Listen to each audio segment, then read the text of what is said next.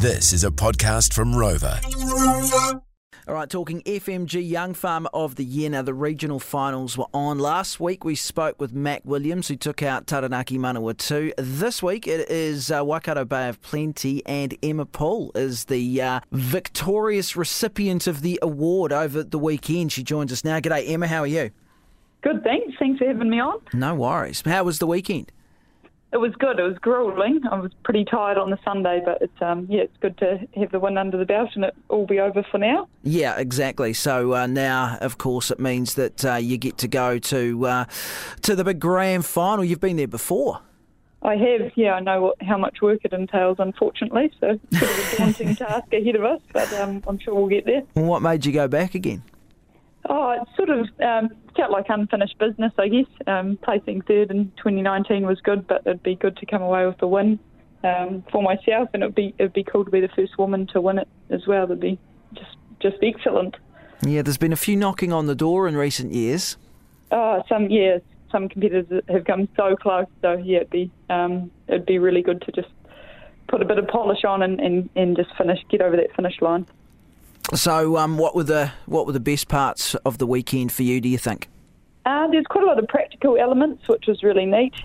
We had to do a farmlet, which is something you usually see at grand final level rather than regional level, but it worked really well into the day, and it was a good test of a good cross range of skills that you actually use on farm every day. So it was nice to sort of get stuck into some actual farming.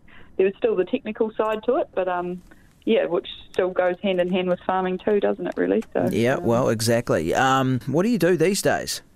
I don't know. I'm a mum. Yeah. So looking after the little kid. That's the toughest job of them all. I think it's harder than farming some days. I think. Yeah.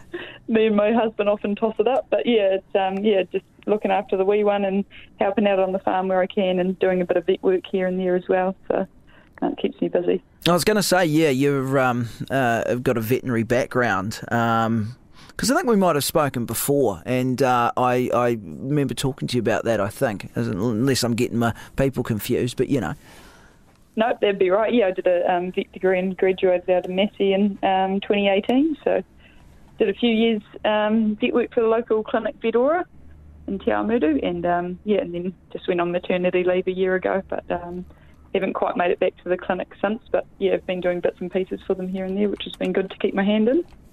Yeah, for sure. Now, the other thing to mention, of course, when it comes to you, and look, we did speak about this last year with your brother Tim Danjan, who, of course, is the reigning Young Farmer of the Year, and he's been on our shows a few times since. He's got the gift of the gab, hasn't he? He speaks well, doesn't he, Timbo? Yeah. So at least he's, there's one in the family. You'll be looking to make a second now, Yeah, it would be good to have us both up there. But whatever happens, it's neat that Tim's got the win under his belt, and he's done so much for young farmers this year, and he's such a good representative. And like you said, he speaks so well. So he's exactly the kind of person that New Zealand agriculture needs to have, at the face of it and fronting the media. So he's doing a great job for them so far. So yeah. If I did win it, I'd hope I'd be able to back it up for him. Yeah, he's a very good spokesperson for the industry, that's for sure. And of course, your husband Chris, he was a grand finalist as well last year, wasn't he? Yeah, second to brother Tim. So it was a neck and neck final last year, but they both did so well. And Chris is very similar to Tim. He's also good at speaking, and he's a great representative of the industry as well. So it was cool to have them both up there together sharing the glory. Well, you have no excuses for the top coaching team for the 2023 grand final. No, I've got certainly got a good lineup to help me, don't I? So we've all got different strengths. So hopefully we can sort of come together and make a bit of a plan. Having a bit of a rest for a week, but we'll touch base with Tim and get Chris together next week and see where we go from there, I guess. Yeah, much to work on for you, do you think, as it gets to grand final time? I know you'll obviously bide your time and work out a plan and things like that, but where do you feel that you need to, sort of put the effort into it, as it were? Probably fitness, so keeping up with the boys. It was really tough on Saturday. We had some really physical stuff, wood chopping, carrying sacks and hay bales and stuff. So, just making sure I'm there physically.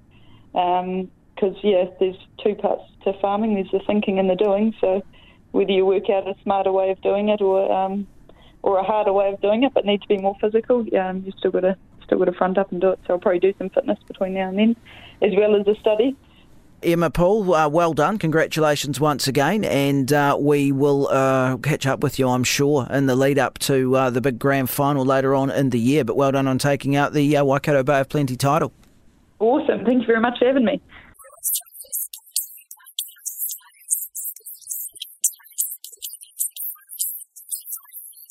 Well, a fair bit of news to cover off today. Actually, incidentally, the FMG Young Farmer of the Year regional finals this year that we're talking about, this is a 2-day event now, the first of its kind in the contest's 55-year history. So usually district contests are held months in advance of the regional final, but there's a new format now which aims to streamline the process a bit, running a district field day on day one and then hitting with the regional final on day two. So it's sort of back-to-back for those who make it through. Moving on, plenty of other things to talk about. I note that a new analysis of the damage to apple orchards in Hawke's Bay shows nearly half of the crops was affected by July Gabriel in one way or another. Half of the crops. New Zealand Apples and Pears have been collating data from the region's 150 growers over the past few weeks, this is according to RNZ, and then they've compared satellite images to quantify the damage, so quite comprehensive. The chair of Apples and Pears, Richard Punter, says 47% of the crops been affected, with the level of damage being broken down into three categories. Category 1, orchards that have been completely destroyed, with trees and infrastructure gone, and they're going to require complete redevelopment. Category 2, orchards that have been completely submerged and have deep silt through them, which will result in significant tree death. And those two categories combined, they're about 25% of the planted area in Hawke's Bay, or around 2,100 hectares. The third category being classed as are workable. So these orchards will have a reduced crop percentage.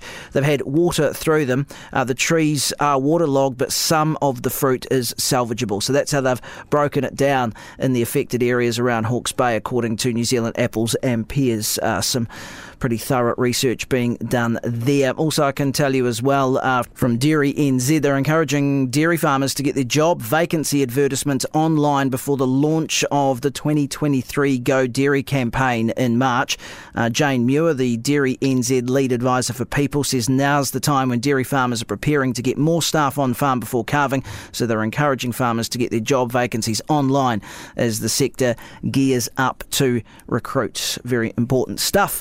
That is the program for today. As always, don't forget to check out our good mates at NetSpeed. Their team here in New Zealand provides fast, reliable home phone, mobile phone and broadband packages to rural and city areas, mobile homes, caravans, batches, almost anywhere else you can think of right across the country. NetSpeed, truly outstanding in their field. Check them out online at netspeed.net.nz. Enjoy the rest of your day. We'll catch you back tomorrow. Mark and Leah next.